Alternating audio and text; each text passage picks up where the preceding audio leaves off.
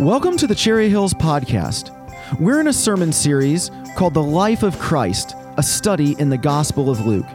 In this series, we're spending time with Jesus to learn from Jesus how to be like Jesus. Thanks for joining us. Well, I want to invite you to open your Bibles to Luke chapter 19 as we make our way through the Gospel of Luke. Luke chapter 19, we're going to look at verses 11 through 27. If you're getting used to your Bible, Luke's about 3/4 of the way back. If you're using one of the black Bibles that's in the seat rack nearby, it's on page 733. It'll be right there at the top of the page for you, verse 11. Now, as we've been making our way through Luke, we've been trying to learn from Jesus how to be like him, and also the things that he wants to teach us that change our mind from the way that we are thinking to the way that he thinks. And so today is the parable of the 10 minas. I've never taught on this before. I've really never studied it that much before. So again, I'm grateful for the privilege, and I'm hoping that as a result of us looking at it today, that you'll find yourself understanding and appreciating more about responsibility. Responsibility in the kingdom of God. Now, 3 weeks ago, we looked at the rich young ruler, and I happened to be the teacher that day, and I remember that when I was preparing the message notes back there in my office, one of the lines that came out of me that I wasn't expecting, sometimes that process is mysterious, but God shows us, was this first line in the message notes today. So if you're following along, what I want you to notice as we've been going all through Luke is that Jesus sees everything in light of the kingdom of God. Jesus sees everything in light of the kingdom of God. I don't always. You may not either. But he always looked at life and said, okay, in terms of the scope of the big picture, in terms of the scope of what it would look like if God was in charge of someone's life, here's how that plays out. And so the rich young ruler could not see the value of money properly because he didn't see it in light of the kingdom of God. He just saw it in light of himself and what the world says about that. And whenever you think about the kingdom of God, Michael just led us in a song, it means to let him have his way in us, among us. The kingdom is wherever the king gets his way. That means it can be anytime, any place, anywhere. And the kingdom is not is not actually in fullness when the king is not getting his way. And so I want to talk to you today about responsibility in the kingdom of God and seeing everything in light of the kingdom of God. And if you're following along, the next thought here is that many want kingdom benefits, not kingdom responsibility.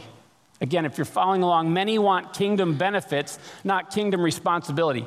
That's what's going on in our text here. In Jesus' day, they loved hearing about the Messiah arriving because all they could understand is what it was going to do for them. And that's somewhat understandable because they've been going through some suffering, they've been going through difficult times, and so the idea of a Messiah showing up and bringing benefits was great news. Now please, no one hear me ever say that you shouldn't appreciate and want the benefits of the kingdom. But if you and I want the benefits of the kingdom and not the responsibility of the kingdom, that's where shallow Christianity lives. Shallow simply means unsurrendered to the king. Therefore, as we fight shallow Christianity in our lives and let God deal with that, he's always looking for a way to grow us up. And the way he grows us up is through responsibility. So here's the question. What's your thought when you hear the word responsibility? I'll just be honest, okay? I'll just stand a little way here so God doesn't hear me. I don't always like it. In fact, my culture has taught me, how can we be responsibility free? We talk about retirement, early retirement, so I don't have to work anymore. I don't have to have as much responsibility. Now, what I want to say is, again, some of those things are nice, but the truth is, Jesus wants to turn our understanding of responsibility on its head.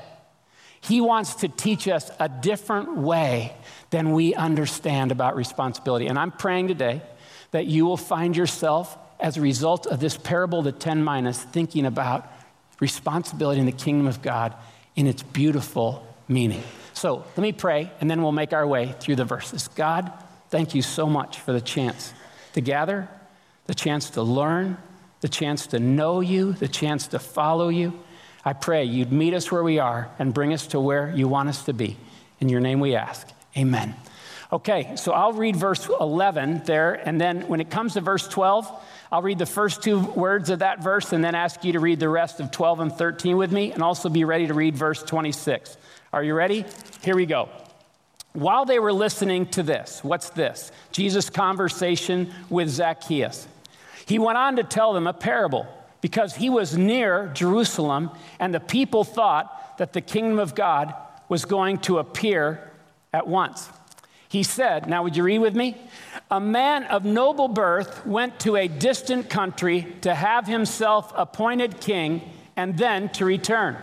So he called 10 of his servants and gave them 10 minas. Put this money to work, he said, until I come back. Then it goes on, verse 14. But his subjects hated him and sent a delegation after him to say, we don't want this man to be our king. He was made king, however, and returned home. Then he sent for the servants to whom he had given the money in order to find out what they had gained with it. The first one came and said, Sir, your mina has earned 10 more. Well done, my good servant, his master replied. Because you have been trustworthy in a very small matter, take charge of 10 cities. The second came and said, Sir, your mina has earned 5 more. His master answered, you take charge of 5 cities. Then another servant came and said, Sir, here is your mina. I have kept it laid away in a piece of cloth. I was afraid of you because you are a hard man. You take out what you did not put in and reap what you did not sow. His master replied, I will judge you by your own words, you wicked servant. You knew, did you, that I am a hard man, taking out what I did not put in and reaping what I did not sow? Why then didn't you put my money on deposit so that when I came back, I could have it collected with interest? Then he said to those standing by, take his mina away from him and give it to the one who has 10 minas. Sir, they said, he already has 10. Now would you read verse 26 with me? I tell you that to everyone who has, more will be given. But as for the one who has nothing, even what they have will be taken away. Verse 27, but those enemies of mine who did not want me to be king over them, bring them here and kill them in front of me. Whew. All right, let's look at it. I'll try and move quickly through this parable. First, this helped me a lot this week. Jesus refers to a familiar event. If you're following along, Jesus refers to a familiar event in Jericho, but with a twist. What do I mean? Just to give you some backdrop, ever since Luke 9:51, Luke tells us that Jesus had been making his way to Jerusalem. Now, he is in Jericho. That's where Zacchaeus was. And I love Steve's joke last week, by the way. I really did. He got my permission. It was a short joke in case you weren't here. Anyway, so he's in Jericho. In Jericho, there were several well-known places. One was a palace of a guy named Archelaus. Now, the story of Archelaus is what Jesus is referencing to in this parable, but he's doing it with a twist. So let me read to you what one scholar has written. The historical background to this story provides a further link to what Jesus was saying in this parable and how his listeners would have understood exactly what was happening. As noted above, rulers had to go to Rome to officially receive their appointments. In other words, Rome was the ruling power of the world, and the emperor would bestow kings in different regions of his reign.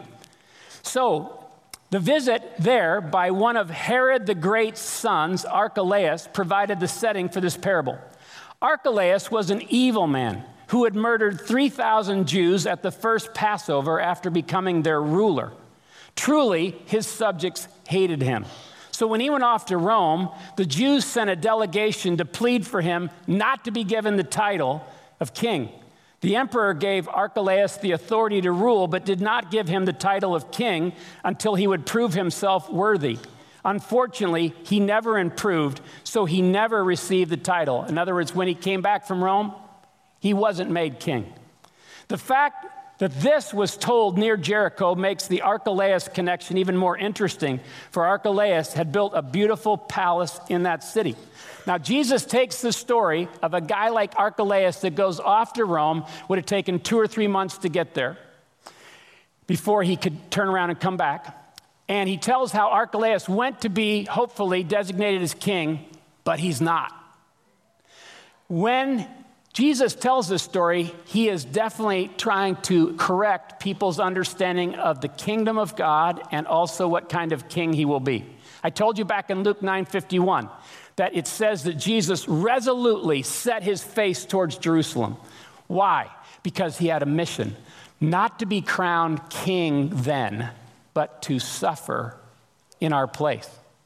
He was a suffering Messiah, not a political, not a material, physical Messiah that people were ever hoping for. So they're all excited, and even when they hear him say, the Son of Man came to seek and to save what was lost, they're thinking, yeah, bring Israel back to its full power. Do all the things that'll give us the benefits we've been losing. No. Jesus is saying, I came to seek and to save what was lost. What was lost? You once had a relationship with God. That was lost. You once had responsibility with God. That was lost. You remember when Adam and Eve were made? They were placed in the garden. They not only walked with God in the cool of the day and had a relationship, but they had responsibility. They tended the garden. They named the animals. They worked with God and had responsibility. He wanted to seek and to save what was lost. Not only people, but what they were meant to be. So Jesus is going through this now. And so now he tells this parable. And he's not like Archelaus because he is going to go to a distant country. And when he comes back, he will be king. What Jesus is saying is the kingdom is now and not yet fully here. But it's here. It's here wherever he gets his way among us. Wherever he gets his way with you and he gets his way with me. So let's move through this parable quickly. First, notice that a man goes to a distant country to be appointed king, then return. This whole idea that he's coming back has been a common theme through Luke. So notice that a man of noble birth goes to a distant country to be appointed king and then to return. Remember, there would be a delay. There would be a period of time before he would be able to come back. Notice the next thing is that his 10 servants are entrusted with the same amount to steward. His 10 servants are entrusted with the same amount to steward. Now, when we read about the parable of the 10 minas, what we may think is, did he give each one of them 10 minas? No, he gave 10 servants 1 mina. I don't know about you, but I haven't had many conversations lately with people that are saying, hey, how's your mina going? Okay? We don't use that kind of language, but a mina was an amount of money, a fairly small amount of money. It was like 3 months' wages for a poor day laborer. So again, what the noble man here is doing is he's entrusting just a little amount to each one of his servants to see what they can do with it while he's away. And he's giving them responsibility. Notice the next thing is that when he returns as king, he calls them in to give an account. When he returns as king, he calls them in to give an account. One of the things that happens in our culture today is that we want to live without accountability, without consequences for our decisions and actions, especially if we make bad decisions or especially if we didn't feel like doing what we were supposed to do. But the Bible tells us is that there's coming a day when all of us will stand before God and give an account. I've said this to you before. One of the things that I live with in my own life is a sense of that accountability. I wish I lived with it even more deeply, but God wants to grow that in me. But also, I live with a sense of accountability for what you will one day be ready or not to stand before God. And so now it's real time for these guys, these servants, to see what happened. So notice what happens. The first 2 servants make the most of the time and invest their mina gladly. The first two servants that are named make the most of the time and invest their mina gladly. Ephesians 5:15 tells us that one of the responses God wants us to make in the kingdom of God is that once Christ comes into our life, now he wants to teach us how to make the most of the time. The word time there is kairos. It means opportunity.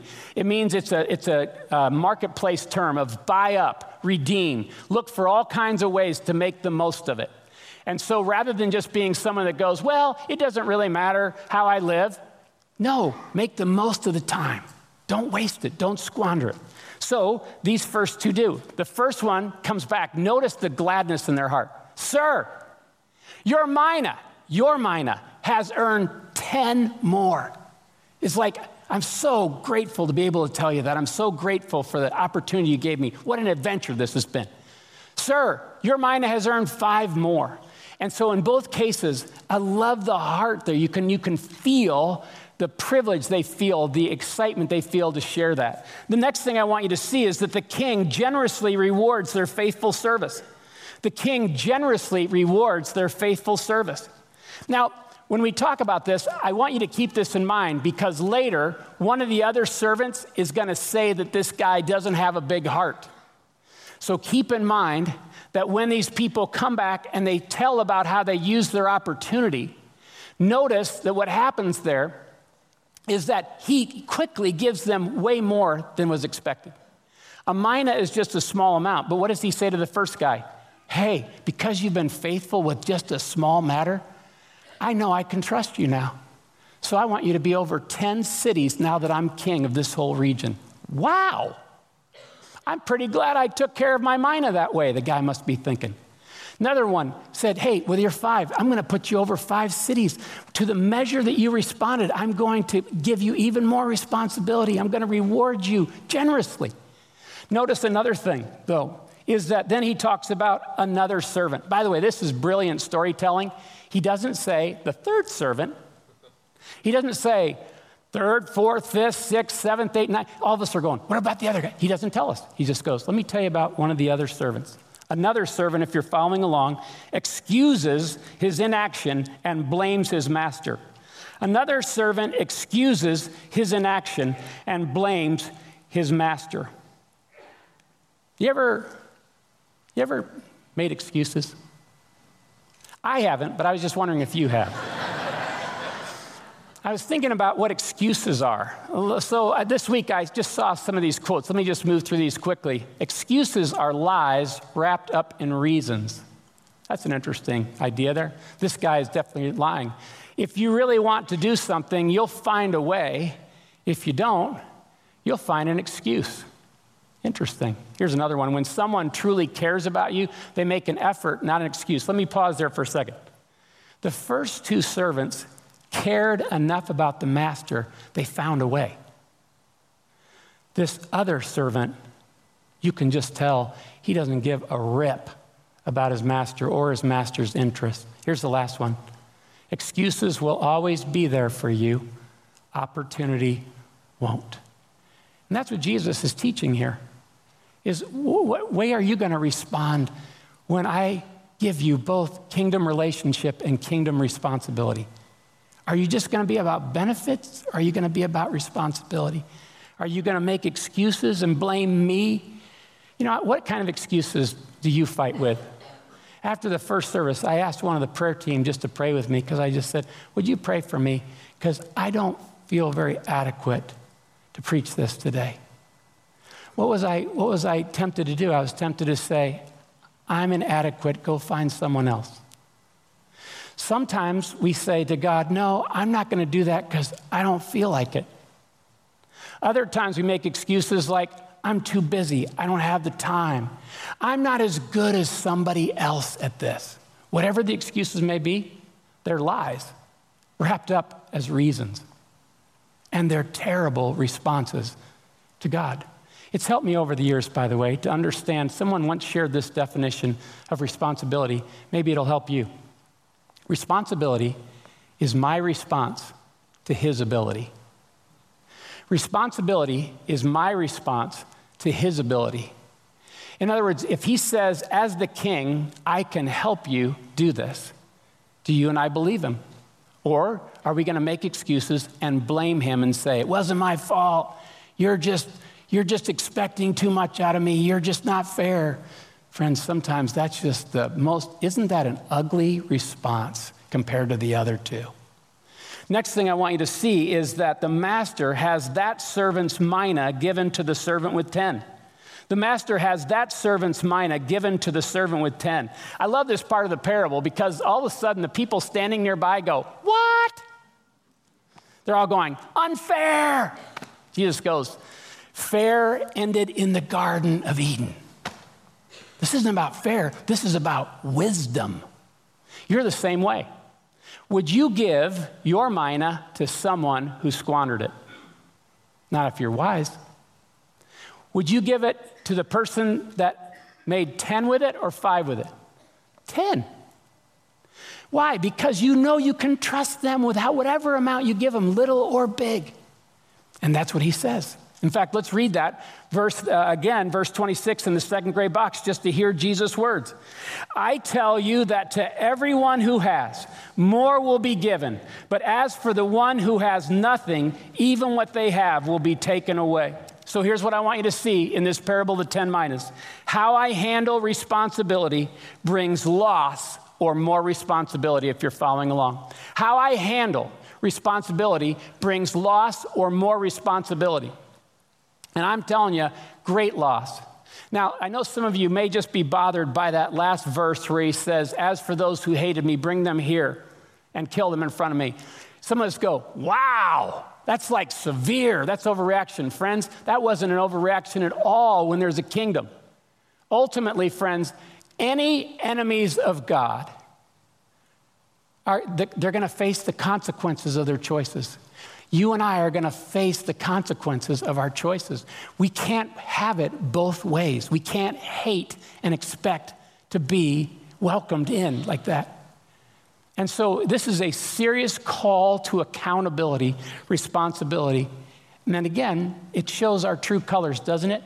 You see, the king, the nobleman, was gone long enough to find out what people were really like. This wasn't catching them in the first moment and saying, gotcha. No, I'm going to give you plenty of time to learn how to do this. And when I come back, I'm going to see where your heart is. And so, friends, this is a character check. So how do we, if you're sitting here today and saying, man, I want to learn how to grow in this relationship and this responsibility in the kingdom of God because of what Jesus has done for me, then here's the last section I want to talk to you about. How we can take personal responsibility. And you'll notice that there's 2 questions there. Years ago, I heard Rick Warren say this. He said, I believe that one day when we stand before God and give an account of our lives, he's going to ask us primarily 2 questions. The first is, what did you do with my son? And the second is, what did you do with what I gave you? What did you do with my son, Jesus Christ? And what did you do with what I gave you? Now, if you're following along, I want to just unpack those 2 questions and bring it home. First, what am I doing with Jesus? Do I want him to be my king? What am I doing with Jesus? Do I want him to be my king? Years ago, I heard this quote by Daniel Webster. I meant to share this earlier in the message, but I've never been able to forget this. And so he was one of our great statesmen in the 19th century. Look at these words. The most important thought that ever occupied my mind, this guy was brilliant, friends, is that of my individual responsibility to God. The most important thought that ever occupied my mind is that of my individual responsibility to God. Wow. He understood it. He got it. And I keep thinking to myself, what is it? What is the difference between how some people, they get that, and other people, they never, ever get that? And they live their whole life without any sense of responsibility to God. Wow. So what am I doing with Jesus? Am I really willing to let him be my king, my Lord? Steve mentioned this last week when we baptized people, and I just said it earlier, was this idea. We asked people, are you willing to let Jesus be the Lord of your life each day from now on? Why? Because if they are not ready to do that, then it's going to be shallow Christianity from then on. But when you and I are willing to let him be Lord, willing to let him be king, that's kingdom talk. That's the whole reason Jesus came to seek and to save, was both relationship and responsibility, response to his ability. And so it doesn't matter what we do with what he gave us if he's not the Lord of our life, because then it'll all be performance. It'll all be trying to earn and stuff. We won't be doing it out of the right motive. But once you deal with the Lord question in your life, then everything can flow differently. You see all your stuff. You talk like the servants do. You're mine. It's your mine. I'm yours. You're the Lord of my life. The other question is, what am I doing with what he gave me? What am I doing with what he gave me? What are those things? What is, he's given you time. How many days and years on earth you have, I don't know. Only he knows. He's given you money. He's given you relationships. He's given you abilities. He's given you opportunities. The question is, what are we doing with those things? And I've thought about this a lot in my life and what it means. And look at Luke 16. This is one of the things he said back when we looked at stewardship earlier this last year. If you are faithful in little things, you will be faithful in large ones. But if you are dishonest in little things, you won't be honest with greater responsibilities. And so the question is have you come to a place where now you're seeing everything in light of the kingdom of God? Where now you go, okay, Lord, I understand. You came to be the Lord of my life and not just the Savior. So I want to start each day by saying, God, how would you want me to live this day? How do you want me to interact with this person? How do you want me to look at my money? How do you want me to look at the time that I have today? How can I use it to glorify you and serve you? Here to serve. My response to your ability. Let me just say that over the last few weeks, I've had one of the weirdest last few weeks. I've been out of town in some outside speaking, visiting my family, and also doing some studying. But a couple things tie into this. Last Sunday, I was worshiping in Phoenix, Arizona, just actually East Valley in Apache Junction, where my parents winter. And when I got there on Saturday night, my parents announced to me that they had just sold their place and now would be spending winters, at least for the near future, back here in Springfield. And so my dad, if you didn't know this already, my dad for the last 10 years, all 10 winters, has been preaching every Sunday without charge and having a church service there in the park that they retired to. About 50, 60, 70 people come to that. So anyway, he gets done preaching. And when he gets done preaching, he says, I need to share with you, this will be my last Sunday to preach here. And I'm so grateful that I've met you. And as he did that, I could just hear people start crying. Not everybody, but people started crying. And then eventually, after a long pause, they all stood up and gave him a standing ovation. And I remember thinking to myself, I'm so glad I got to witness this. But I also found myself thinking, what was it that caused my dad at 80 years of age to say, how can I serve in this park? How can I glorify God? He would tell you that at 19 years of age, he met Jesus Christ, and he knew Jesus was calling him into relationship and responsibility. And he said, yes. And he surrendered his life to Christ. And the rest, as they say, is history. Let me say one more thing. After the service was over, there was this guy. His name was Warren, and I've met him over the years because he runs sound, and sometimes I've preached out there to help my dad out. And so anyway, I just went up to Warren. I said, Warren, thank you so much for your serving heart. And he said something that I hear around here all the time because there's a whole bunch of people that live in light of the kingdom of God around here. This guy looked at me and he said, 79 years old now, he says, it's a privilege. He said, but it's also a responsibility. I thought, this guy's going to help me preach my sermon next Sunday. But no, he looked at me and he said, you know what? He says, some people say, well, I don't have any abilities, and they make excuses and all that. But he says, we all have abilities. The question is, will we let God use them? And he says, my favorite deal is kids. He said, I'm out here for 3 months, so I come out here January every year. He lives in Canada. And he says, in September, October, November, December, I get to work with the kids, 5 and 6 years old. I love them. He says, I figure if I can get the word of God into their hearts at an early age, it'll change their lives. I thought to myself, this guy lives in light of the kingdom of God.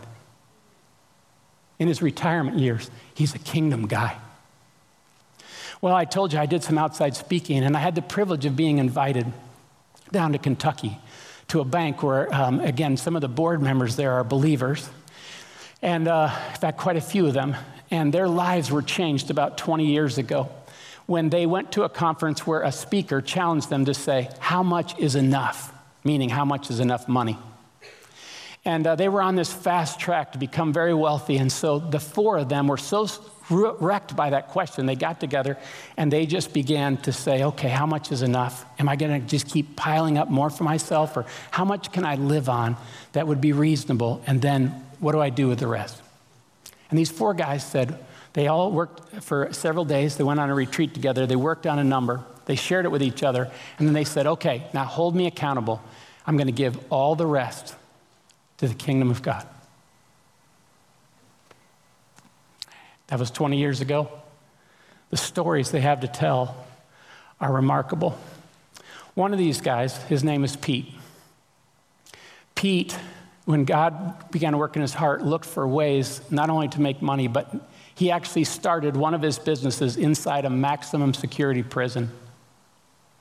He wanted to give dignity and he wanted to give opportunities to these people that the world said were done. So to these people, he began to give jobs of making chairs, and they began to make more money inside the prison than they'd ever made outside, and they could help their families and they could do things, and he could teach them about Jesus Christ and the relationship and responsibility he wanted to give them to esteem them. And it doesn't always work out. Well, sometimes it does, sometimes it doesn't, but God prompted him to do that. After communion today, I'm going to show you a video of another lesson God's taught Pete and his wife, Debbie, in a little bit more tangible way. But I guess what I want to say to you is this. What's in your hand? What's God given you? Are you going to make excuses and say, well, I'm not going to be able to do it as well as them, or I'm not adequate? Hey, I know that temptation. It's a lie wrapped in a reason. God wants to teach us the beauty of responsibility in the kingdom. One last story. So I'm with my mom and dad this last week, and friends, I cherish every opportunity I get to be with them. I know the days are getting shorter. But I'm with my mom, and some of you know that for over 35 years now, she's had painful fibromyalgia. And many of you didn't know my mom before when she was a nurse and when she was on the go, and she and my dad would just like attack life.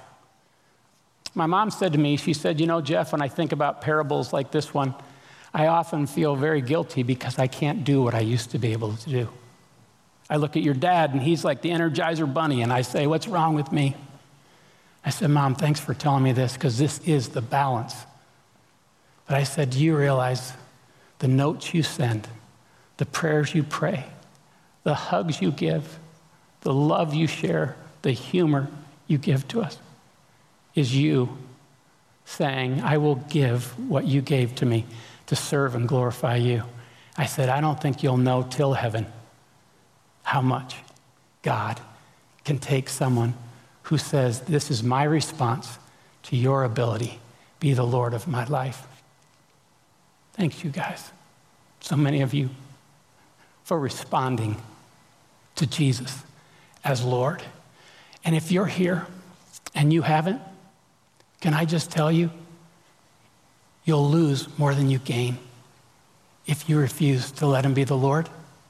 But if you will let him be the Lord, you'll gain more than you'll use. He'll entrust you with more. But he's looking to see if you'll be faithful with what you have now. And he wants to grow your heart so it's bigger, kingdom size. Let me pray. Now, Lord, It's a privilege to preach your word. It's a privilege to know you. It's a privilege to meet other people who are kingdom builders rather than excuse makers. I pray that you'll help us as a church family to recognize that you're calling us into relationship and responsibility. Oh God, help us to make the most of the time, both individually and together. And now as we take communion, we thank you for the reminder that you wanted us to have by sharing it together. What a privilege. Amen. In just a moment, the ushers are going to bring trays with double cups, grape juice and bread stacked on top of each other. And we invite you to take those. If you are wondering, hey, I'm not from this church, or hey, am I supposed to take it? This is open to any person who's entrusted their life to Jesus Christ. And you may say, I haven't done that yet. Well, two ideas. One, do you realize today could be the day? Today may be the day the Lord's saying, will you entrust your life to me so that I can entrust what I want to entrust to you and begin to work in your life? If you're willing to do that, this could be the first thing you do as a Christian. You could call on the name of the Lord and he'll save you and he'll make you a new person. If you're not ready to do that yet, what we would say to you very carefully is, don't put that off too long. Use this time while we're here to think about what may be keeping you from trusting Christ and his call on your life. And again, we will respect that. Just let the tray pass. No one will look down on you. But let's use this time. Let's use this time to remember Jesus. On the night that he was betrayed, he took bread and he took a cup and he said, whenever you take this, you proclaim what I've done for you over your life. I want you to remember me. What did he do?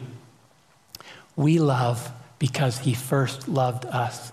We serve because he first served us.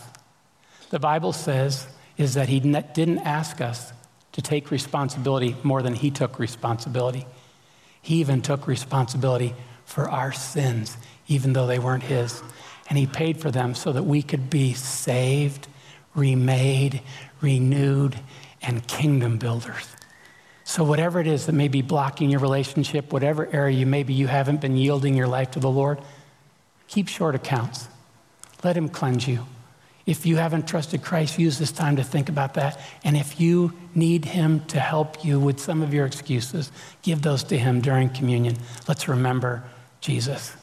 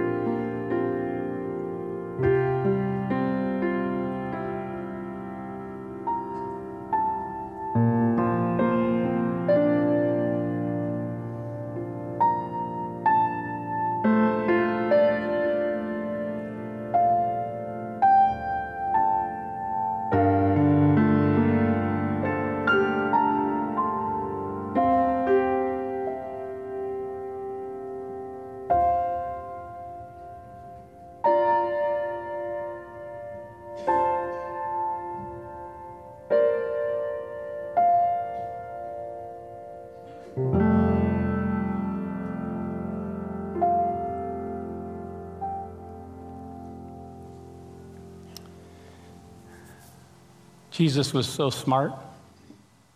He knew we would forget. He knew there would be times where we get away from responding to him as Lord. And so he wanted us to remember what he did that changes our whole motivation in life. So he said, every time you lose sight of your purpose in life, every time you lose sight of why you're here, remember me. Remember that I saw no price too expensive to pay to redeem you, to save you, to make you a kingdom builder. And so he gave his body for us. He said, I'll go first. And man, am I glad he did, aren't you? So the early believers celebrated communion. That's what we're going to do. Eat this and remember Jesus. After supper, I thought about this the other day. When I'm tempted to be half-hearted in my serving God, as I am sometimes, I remember the cup, which signifies that he gave it all.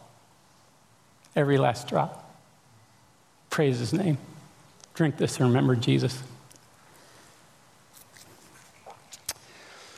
So, one of the responses that the early church had, we read in historical documents, is that they would often take an offering after communion. Why? Because they were so blessed by what God had entrusted to them, what God had done for them. They wanted to pass it on. So they often took an offering, a benevolence offering, to help take care of the needs in their own family, church family. That's what we've been doing for 30 years. So if you give to this offering, please know that it will be stewarded by some trustworthy people in our church in the benevolence fund to people going through times of shortage or difficulty. So I told you we were going to show a video. The team thought this might be a good idea. And when I saw it, I said, I just got to meet this guy. I didn't know they were going to do that. And so this Pete Oakes and his wife, Debbie, tell a story, but it's not really about them. It's about how they were struck by a person who had a lot less and how she responded to God. And so watch this story.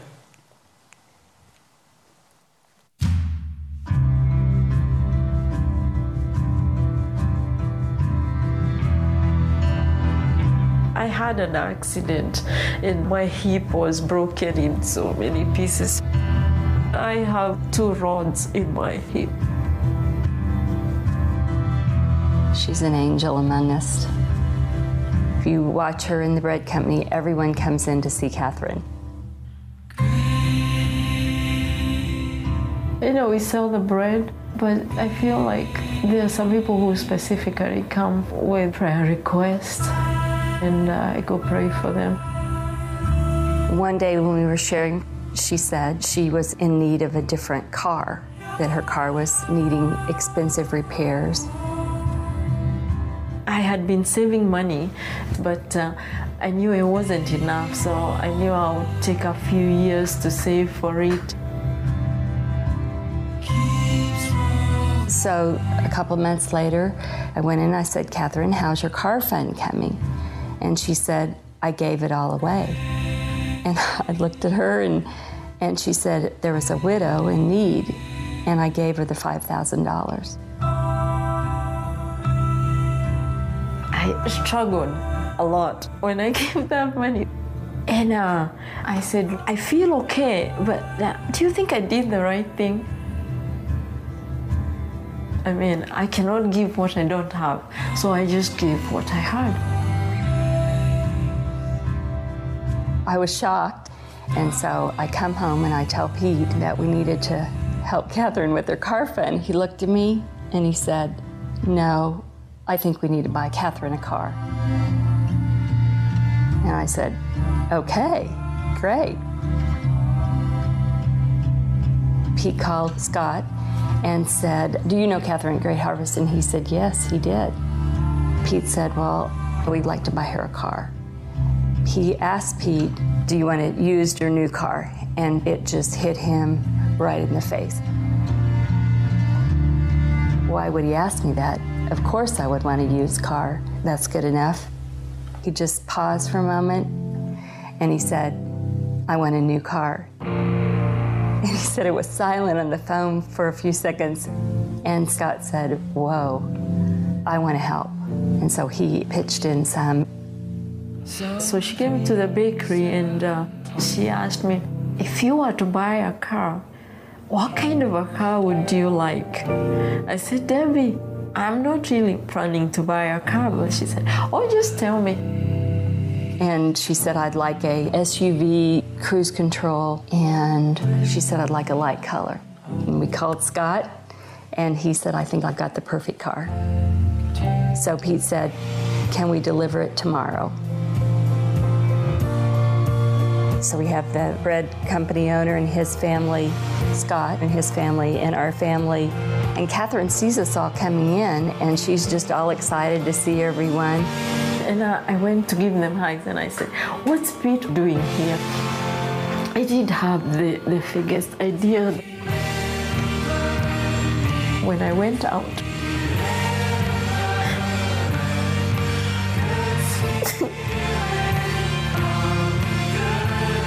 and so we walked her over to the car. We said, Catherine, this is your new car. so I said, for me? This is for me? I said, well, I knew God had many cars, but I didn't know He had a new one for me. So God had new cars for me? We all stood there in tears as we saw the joy on Catherine's face, and we got to be a part of it. And the joy of that was unbelievable.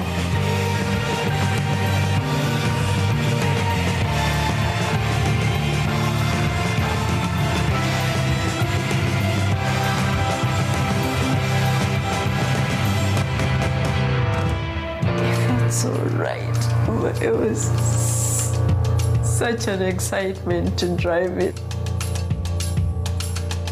We told Catherine that we would like this to be confidential. But I kept running into people who would say, I heard what you did for Catherine. It wasn't even us, it was Catherine. It all started with Catherine giving of what she had to a widow to help her, and it just continues on. Generosity begets generosity. We don't give in order to receive. We give because it's the nature of Jesus Christ. He gave us His life. So we have the DNA of Jesus Christ of giving. Yeah, so this is one story I would never forget in my life.